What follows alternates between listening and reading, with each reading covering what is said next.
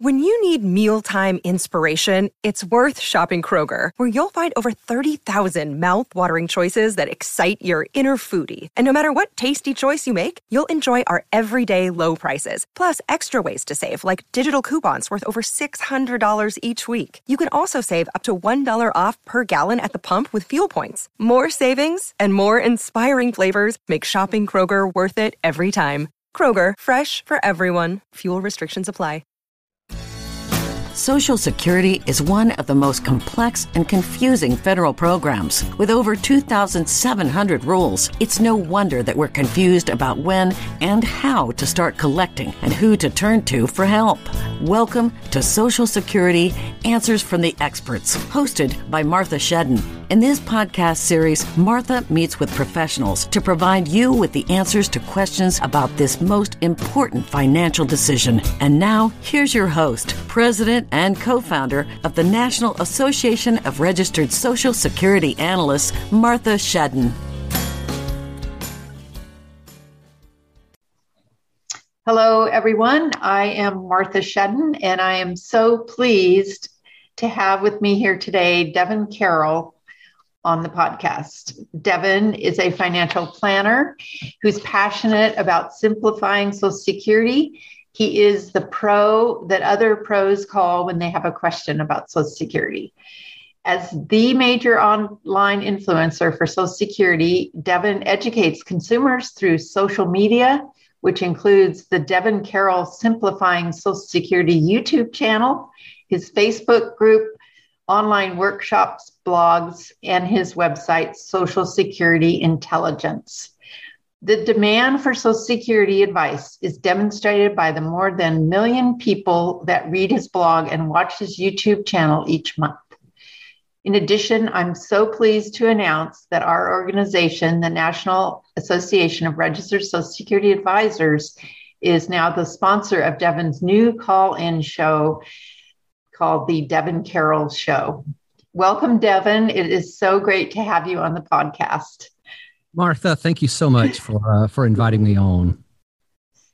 So I want to start from the beginning. I know I've heard a little bit about this, but I want you to tell us your story. How did you become a financial planner, and specifically one who's so passionate about Social Security? All right, this is a bit of a long story, so I'm going to have to cut some of it out because I don't want people dropping out on us. That's okay. I know it's a good one. So, I got my start in the financial advice business with one of the big firms that, you see these firms in just about every city. And I don't want to name names. They're a decent firm for sure.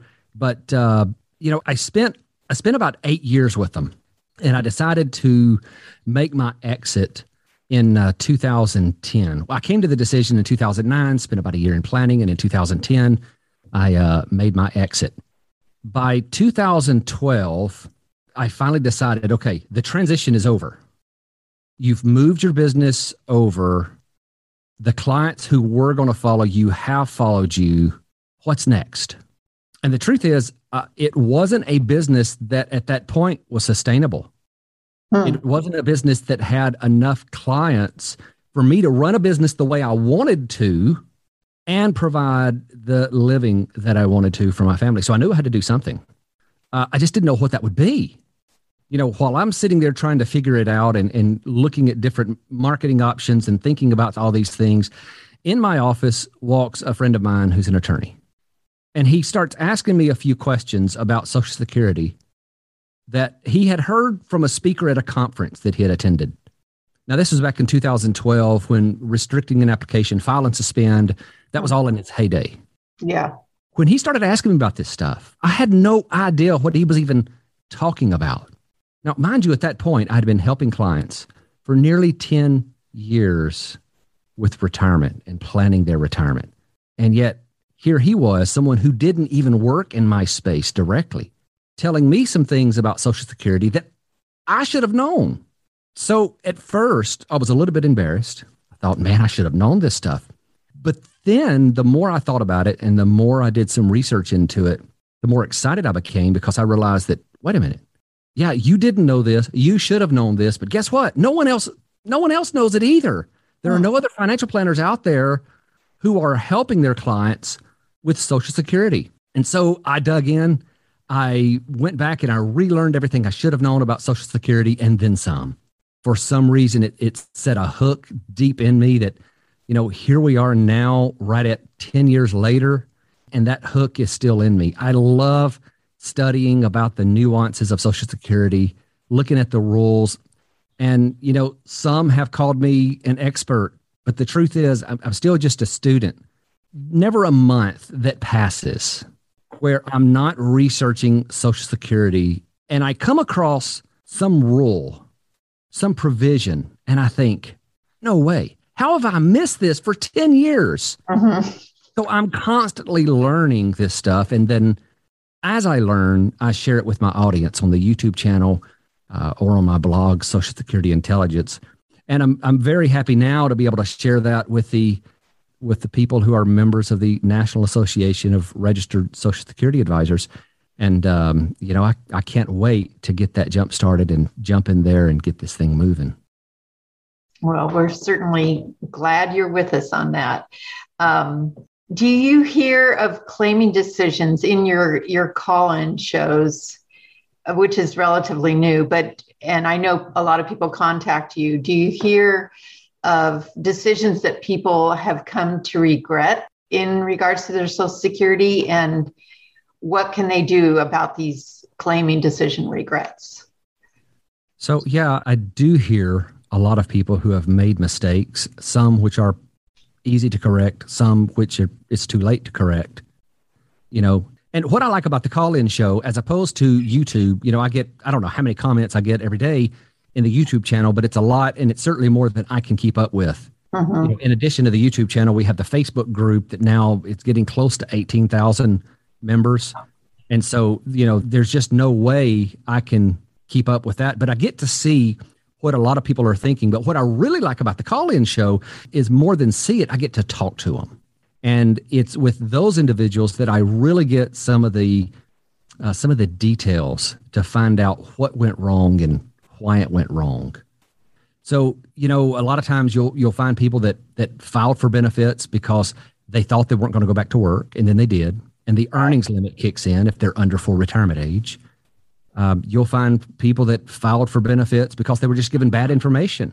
There's people that file for benefits because they think the Social Security system is going to go bankrupt. There's a lot of reasons that people are making bad decisions, and they are correctable up to 12 months after you file.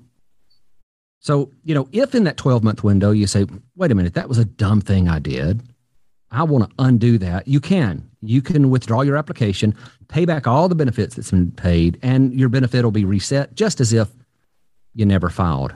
But once that 12-month window passes, it's too late. And for, let's say, the earnings limit, for example, for those individuals who are past that 12-month window and decide to go back to work, that can get to be a nasty deal.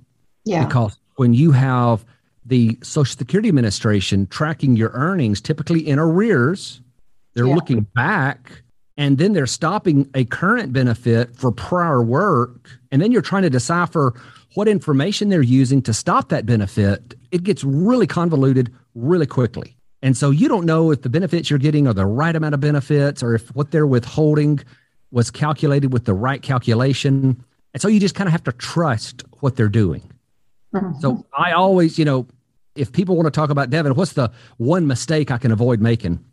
And that is, if you're under full retirement age and you think you're going to have earnings in excess of the limit, don't file. Just stay away from it.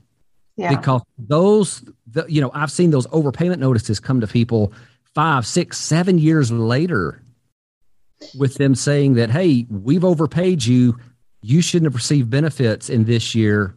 You owe us $20,000. If you don't want to write us a check, that's fine. We'll just stop your benefit until it's paid back. And at that point, you're over a barrel because there's not much you can do. Yeah. So you have to just say, okay, can we work this out?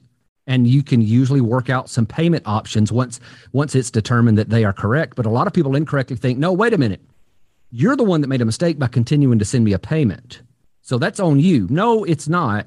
They will absolutely come back and take that overpayment back from you. So if you're under full retirement age and you still have earnings, don't file. Yeah, that's a big one. It is. And I'm wondering if this past year and a half, going on 2 years with the pandemic, where some people lost their jobs or they've quit their jobs, and they could fall into that situation because now they have a new job and maybe they started. I also know some clients that we do analyses for, they do have that option if they've gone past that 12 months, then at their full retirement age, they can suspend. And a lot of people don't know about that. And that gets their benefit growing. But it's not just the money for paying it back, but it's like you described, the horrible inconvenience and frustration of dealing with it, with that bad decision. Right. So are you seeing any trends over these last going on 10 years that you've been doing your show and helping people with how they're handling their Social Security? For instance, does it seem like fewer people are claiming at 62 than they were 10 years ago? You know, I haven't seen the numbers from the Social Security Administration since I think 2015. They may have a new study that's out, but I haven't seen that yet, and I've looked for it. So if they have it, they've buried it somewhere. But in that report in 2015, they showed that the vast majority of people are simply filing as soon as they can, right? So somewhere around a third of people are filing at 62. Right. And that's because that the first opportunity they have to file for benefits is at 62. And then as you look between 62 and full retirement age, the vast majority of other people are filing there. And that's just because that's when they stop work. And again, that becomes the first date of eligibility. And so they file. I do think, though, that one of the trends we're seeing is that people are getting more educated. You know, a lot of the articles that are out there, Martha, the articles that you put out there, if you look at just Motley Fool, for example, a lot of their content now is on Social Security because, number one, they know that it's going to get a lot of clicks and a lot of reads, but that's good. A lot of people are highly interested in that topic. And so there's a lot of education out there now that there wasn't, you know, not certainly as much as there was 10 years ago. Right. And so I think people are making more informed decisions. And now when they go file, they're able to spot mistakes from the Social Security Administration a little faster than they were before. And so if they're told something that's inconsistent with their understanding of the rules, they're able to say, wait a minute, I just read in Devin's article or in Martha's article or on Motley Fool or wherever that it's supposed to be this way. And you can get the folks at the Social Security Administration sometimes to start backpedaling pretty quick and say, well, let me check on the rules, because they're pretty good about, not all of them certainly, but some of them are pretty good about saying, this is the rule, you know, and I think inside they're going, I think, you know, but I'm going to say this is the rule because I'm the person on this side of the desk.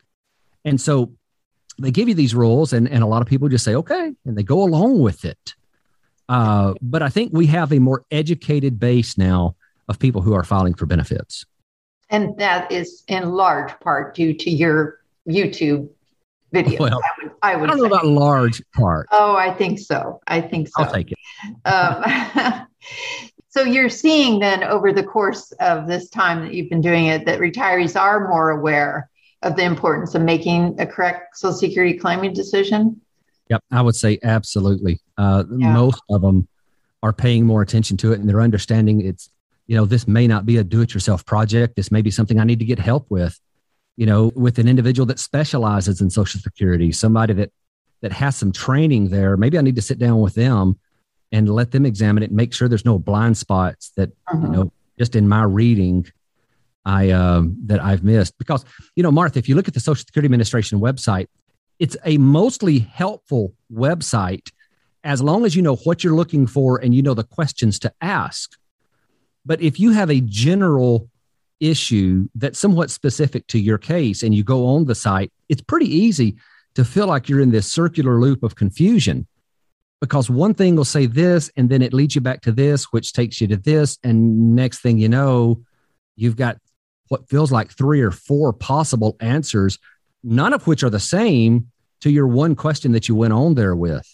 Right. And so I think last time I checked, the ssa.gov had over 100,000 web pages indexed. So it's a massive site. And looking for information on there can seem like you're drinking out of a fire hose because there's so much information there that it's hard to pick out just the stuff you need to make it apply. So yeah, I think a lot of people are making more informed decisions, and they're doing that in large part by getting help from someone who understands the program and at least understands that it's probably a bigger decision than just going in and filing because that's the age that feels right. Right. I totally agree with you about the ssa.gov website. I think it's amazing, the information they have. But like you said, it's just knowing what questions to ask. Right. And even a slight rephrasing of the question gives you a different answer. And as much as you and I might understand it, I still get caught in that loop of, trying to figure out exactly what I'm looking for, the answer to what I'm looking for. Over the years, can you share something with us that you've learned or discovered in your work that listeners would be surprised to know? Oh, wow. I'm thinking about some of the rules that pertain to public servants, teachers, firefighters, police officers in some states, where those people are paying into a pension plan instead of Social Security. Right. That was a whole little sub niche of Social Security that, at first, when I'm out there talking about file and suspend and restricting an application, and I would get these questions on the windfall elimination provision or government pension offset, I know I had the deer in the headlights look. I mean, what are you talking about? Don't ask me hard questions, please. And so getting in and learning some of that stuff really drove down deep a lot of the Social Security knowledge that I have now, because it required me to have a very good understanding of how the program works, because really those other rules modifies the original program. And so that was one of the things that I learned that kind of changed things for me. But I mean, along the way, I've certainly made some mistakes too with clients where I've told them one thing and then I've had to go back and go, wait a minute, I'm not positive that's the way that works.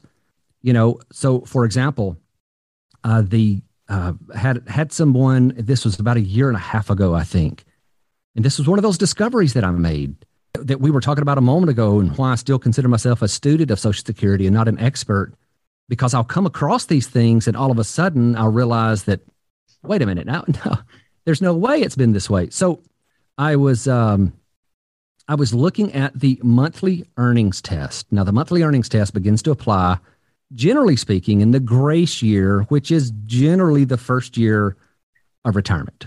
All right. Now, for self-employed people, there is an additional test of hours spent in the business. Now, what I did not know was that I thought the hours spent in the business applied to the full duration of the earnings test. So all the way from 62 all the way up to their full retirement age. And so the advice that I gave this guy was about, how he needed to manage his time. And I was wrong, because it only applies in the first year of retirement, or in that grace year, which may not even be a full calendar year. It may just be a partial calendar year. Right. So, it looks like months, doesn't it? Yes. It's an obscure example, something that may not apply, but it's those little nuances that are so easy to miss. And had we not caught that, and he would have gone the rest of his, all those years under full retirement age, having to manage the time that he spent in the business, well, that could have cost him revenue. It could have cost him, income that he was being paid out because of the way he had sold the business. So again, it just is a testament to getting someone to help you that, number one, has a good understanding of the system, but number two, is not scared to jump in and study and has a familiarity with those rules. It's like treating a medical condition that you haven't treated before. Yeah. Well, I can't do that, right? I don't have enough understanding of the medical rules to do that, but I have enough basic background information to be able to jump into the rules and spot something quickly that doesn't really line up with what I thought. It would be very difficult to do if I had no understanding. So, it goes back to using a planner that has a good knowledge of Social Security and getting them to help you build that plan. You mentioned before about the pensions, and I had a call from a financial advisor who, one of their clients, he was in his 80s, I think. He had a teacher's pension that he had rolled over years ago, like back in 2010 or so. And the rollover it should have counted against his as a lump sum on his Social Security. And so here it was these many years later, and Social Security just discovered he had this. And talk about the repayment he was going to be faced with. Those pension rules are really, really complicated. And there's all those little nuances. But it's overwhelming. I feel like I'm always so surprised, like you've said, when I discover something that I wasn't even aware of, and I've been doing this for 10 years. So as much as we do or do not know, if you had the power to how to extend the Social Security program for the indefinite future, what changes would you make, and why would you make those? Oh, that's a difficult question. Let me tell you why. Change is going to come with pain for someone, because it doesn't matter if you have a $5 million IRA, you still want the Social Security benefits that you've paid into the system for. And you certainly need that if you have a $5,000 IRA, right? Right. So it comes down to, are we going to start judging need? I don't want to be that guy that says, well, you need it, you don't. Yeah, I don't like the direction that goes. But I personally think that may be the way the system is going to go. I think that it's going to come down to some more advanced means testing than what we have in the system now. Because if we look at, for example, the system by which Social Security benefits are taxed, that is plain and simple a means test. It simply says that if you have certain levels of income, you have to give back certain portions of your benefit. Right. And you do that through the taxation system. So it's an already built-in system that's there, that's waiting. And you could say that, yeah, but Devin, there's a rationale between taxing 50% and 85% of your Social Security. There wouldn't be a rationale for increasing that beyond that amount. And to that, I respond by telling people that before 1983, when 50% of benefits potentially became taxable, there was no rationale for taxing them then either. Well, I don't want to use the word rationale. There was certainly no precedence for it. In fact, there were some specific Treasury rulings that said you can't tax Social Security benefit. Right. That's how it was all that time. So they went back and they decided, well, let's re-examine this now. Maybe we misinterpreted something here. And they determined, yeah, okay, we can tax up to 50%. And then as you move on down the road, 1993 comes along. Well, let's look at this again. The system's in trouble. Okay, we can tax up to 85% of Social Security benefits and have that included as taxable income.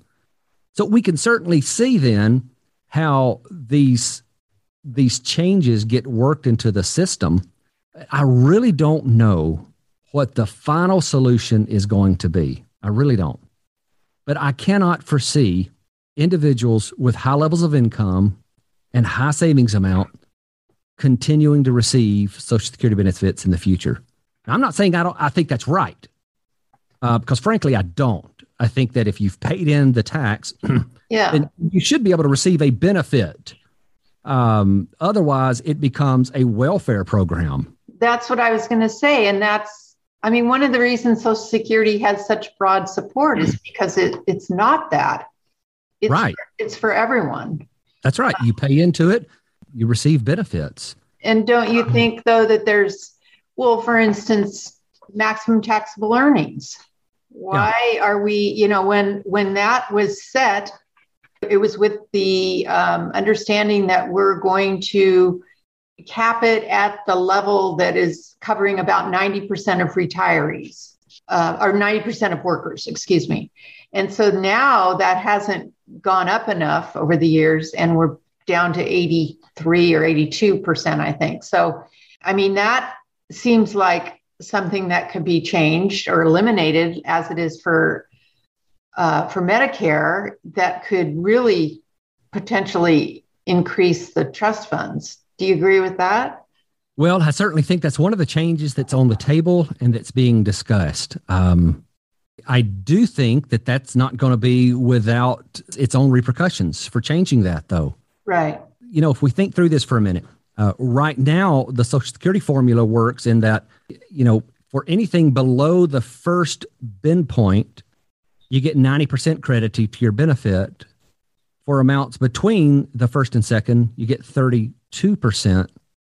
And then for amounts over the second bin point, you get 15% credited to your benefit amount. So what I have seen in multiple research papers is looking at the various options. If we increase the maximum taxable earnings, okay, what do we do with those earnings? Do we credit those to their future Social Security benefit? Or do we just say, sorry, you've lost that money? Because you're saying that additional money is only at the 15%. Right. And so do we leave that 15% multiplier in place? Do we add another multiplier that's 5%? Or do we just say you don't get anything in return, which also, frankly, goes back and violates the entire intent of the system if you're making people pay in taxes and they're receiving no benefit for it?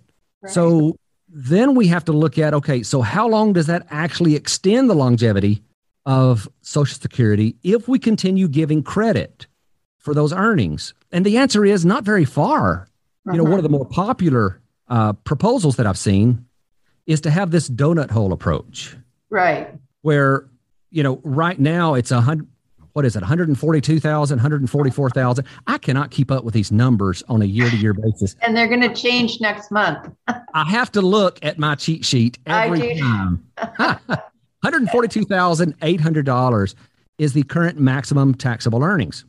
And so for anything above that, currently, you're not paying the Social Security portion of your FICA taxes on that. Right. So what they've proposed is to have that tax kick back in at $400,000. And so, for example, if that was in place this year, you would pay tax up to $142,000, and then there'd be no tax up to $400,000, and then at $400,000 and above, it would kick back in, and you'd start paying tax on that amount. But this first bracket is set up to increase based on the average wage index. So as the nation's wages change, and generally that's going to go up 3 to 4% per year. And eventually you would get to the point, I think it'd take about 23, 24 years, to where both of those would be level and all earnings would be subject to the FICA tax. And does that proposal for the $400,000 with the donut hole, does that involve any recalculation of the PIA, the primary insurance amount, those Ben points? I haven't seen that it does. Well, so there's a few different, that's the one thing they haven't worked out with that. And so I believe it was the Congressional Budget Office, or maybe it was the Federation of American Scientists with their Congressional Research Service reports that they put out. I'm pretty sure that's who did do the analysis on that donut hole. And what they found was that if they leave the current system in place and they just say, if you pay taxes, we're going to give you credit just as the system is designed now, that adding the donut hole approach would extend the longevity of the trust fund by about 4 years. That's not very much. It's not. But it does sound fantastic for headlines. It sounds great that we're making them pay their fair share, but it really doesn't do anything. And so we've got to have more than Band-Aids, and we've got to have more than these little approaches that don't really fix anything. Yeah. We've got to come back and have meaningful reform. And again, it goes back to what I said at the beginning when you asked me the question. Meaningful reform is going to come with pain for someone. So I struggle, frankly, Martha, with what do I tell my clients who are 50 and below about Social Security? I don't want to be a Pollyanna about this. I don't want to say you have nothing to worry about. Social Security system has always been here and it will always be here in the future. I'm not so sure that's accurate. If you look at your Social Security statement, it clearly says that Congress has changed their laws before and reserves the right to do so in the future. Mm-hmm. There have been people who were going to get a certain Social Security benefit, and take it in 1983, for example, and then they retired, say they retired in 1990, and all of a sudden this benefit amount that they were going to get has been reduced by the windfall elimination provision. Or maybe they were expecting to get a spousal or survivor benefit, and now the government pension offset is applied to them. Uh-huh. There have been law changes that have happened to reduce the amount of benefits that you can receive. Yes. Based on other factors and other types of income that you're receiving. So, some of the other proposals are raising the full retirement age or raising the initial age of eligibility. Right. That's got issues as well. If you raise the initial age of eligibility, you're going to see an increased application rate for disability benefits. So you're going to see that system, which is already in a heap of trouble on its own, start to have more people come through the system. Because right now what happens is when people turn 62, in many cases, they'll often have a qualifying disability, but they don't want to go through the hassle. It may be that they don't want to go through the hassle, or they don't like the stigma of being disabled. And so they just say, I'm going to file for retirement benefits.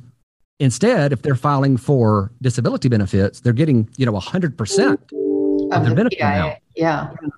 And at that point, then that's a further drain on the combined OASDI trust fund. Right. You would probably also see more people living close to or at the poverty line, because there are people who don't meet the requirement for disability, but they either don't work or they can't work. Yeah. And so you would see some of the other needs-based programs start to have a larger draw on them as well. And so they've got to balance all of this out when they're trying to figure out, how do we fix this program? I don't know. I don't know what the answer is going to be. And I don't know how I would fix it if I was sitting in that seat either. Not without, I tell you this, my fix would really make a lot of people mad. But I don't think it's possible to do it without that. Whatever you make somebody mad. Yeah, without someone losing benefits. Whichever politician decides to pick this up, they will be forever branded as the one who cut Social Security. Because it's going to be a Social Security cut for one group or the other, period. But if it's phased over time, like in 83, when they raised the retirement ages, full retirement ages, it was for folks who were quite young. They were 20. They were just starting their careers. So, and the tax rate, the 6.2%, that hasn't gone up in a long time either. But again, that's who wants to be known as the person that raised the tax rate. Right. Yeah. Absolutely right. As a financial planner, advisor, based on your experience and knowledge, what are the top 2 or 3 most important takeaways for financial professionals who are helping their clients with Social Security? You mentioned that you had worked all that time and were not even aware of Social Security. It wasn't on your radar. So how would you advise those in our audience who are financial professionals helping clients? So there's a few things here. Number one is that, if you look at the statistical numbers, we know that about 40% of the average retiree's income comes from Social Security. If you break out the ultra wealthy out of that number and you look at just the mass affluent crowd, then you're going to see that it's slightly over half of their retirement income is coming from Social Security. So this is a really important topic that you have to get right. You can't screw this up with your clients. You got to know how spousal benefits are calculated. And you can't just have this, you get half of the higher earning spouse's full retirement age benefit. And that's not the way it works.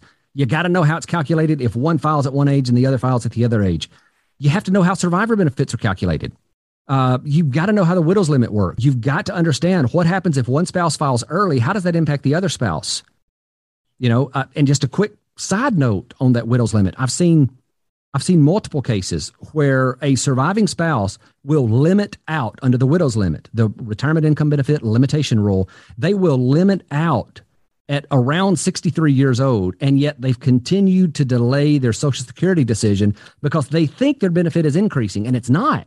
It stopped increasing at 63 because of that rule that says that you're going to receive the higher of the amount they were receiving or 82.5% of their benefit amount.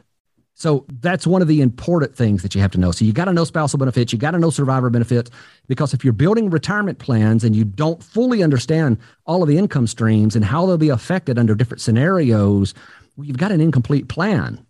So you got to have a knowledge of how to do that. And then two, there's some client retention notes here that should be paid attention to. Once I got into Social Security, I certainly didn't start trying to pick off client from my peers locally, but I didn't have to locally. Yeah. Because as my audience started to figure out, getting help with retirement planning was not a local problem like it would be if I needed to get my sink fixed or my air conditioner fixed. Those are local problems I have to have somebody come in for. They figured out pretty quickly that, hey, I can engage this guy on the phone. He has a deep understanding of Social Security. And unfortunately, there were some advisors out there that lost clients, not because I threw them under the bus. It's just simply because I understood Social Security and how it would work in their overall plan, and they didn't. Yeah. So if you want to retain clients and deepen the value, your relationship that you offer them, you need to understand how all of this works, period. Well said. I couldn't agree more. And a footnote to that, as a woman, I know I've heard a statistic too, how a huge amount, I think it's 70% of women whose husbands die or they divorce, they change advisors. Yeah. So it's pay attention. If you work with couples, pay attention to both of them. Right. And Martha, I would think at this point, I would hope that most advisors get that they're not, ignoring the woman. And let me just talk to the man while we're here. Yeah. That's a recipe for going home and the wife to start laying in some seeds of, we need to move. Yeah. And, the funny thing is, though, a lot of my top relationships are driven by women. Yeah. They're the ones that are curious. They have the questions. Yeah. They're not driven by the men. It's driven by the women, and the guys are off doing whatever it is they do. And they're the ones coming to my office. They're the ones who understand what the filing strategy needs to be. If I was ignoring those people, I know that that relationship would stop quickly because they wouldn't have it. Yeah. But I would say back to, while we're talking about the differences in genders here, back to Social Security, there's lots of statistics out there that talk about what kind of wealth that the women control. And just my own experience, just as I was saying just now, most of my largest relationships are driven by the woman of the house. But statistically, Social Security is more important to women than it is to men. Yeah. And so if you're doing this either as a client retention strategy or as an attraction strategy, trying to get new prospective clients to pay attention to you and try to make yourself sound different than all the other advisors out there, doing so with Social Security is going to give you more of a voice and more authority and more influence with them than you're going to have without talking about Social Security, because it's a more important issue for women. Yeah, I couldn't agree more. Well, it's been so wonderful to talk with you, Devin. Where can people go to follow you, to find out more about your work? I know we can just Google you on YouTube, but how can they get a hold of you? Yeah, so the YouTube channel is certainly one way. SocialSecurityIntelligence.com is another way. That's my blog where we talk about, most of those are articles where we talk about Social Security. The other thing is I have a webinar that plays, and it's how to determine the right age to file for Social Security. This, out of all of the questions I get, this is the question I get more often than any of them. And so I decided, okay, I'm going to build this webinar and just put it out there to help as many people as I can. And it goes through the 10 factors that you need to think about. And I tell people that I'll bet there's at least 2 or 3 of those factors that you had not thought about before you watch this webinar. Because we talk about things like the spousal issues. We talk about taxation and with your other assets and other income. There's all of these things that you have to put in the hopper to think about before you make that filing decision. And so that webinar, it's about 45 minutes long, so you're going to have some time to really go through it. But it is valuable and it's free. There's no charge for it. And that's on your website, Devin? So you can go to just devincarroll.com, and that's Carroll, Carroll, because so many people either put one R or one L in there. But devincarroll.com, and right there, generally on the home page, you'll see a spot where you can reserve a seat for that upcoming webinar. Okay. Well, thank you so much for being with us on the podcast. This has been really, really fun. You are welcome, Martha. Thank you for having me. Yeah, you're welcome.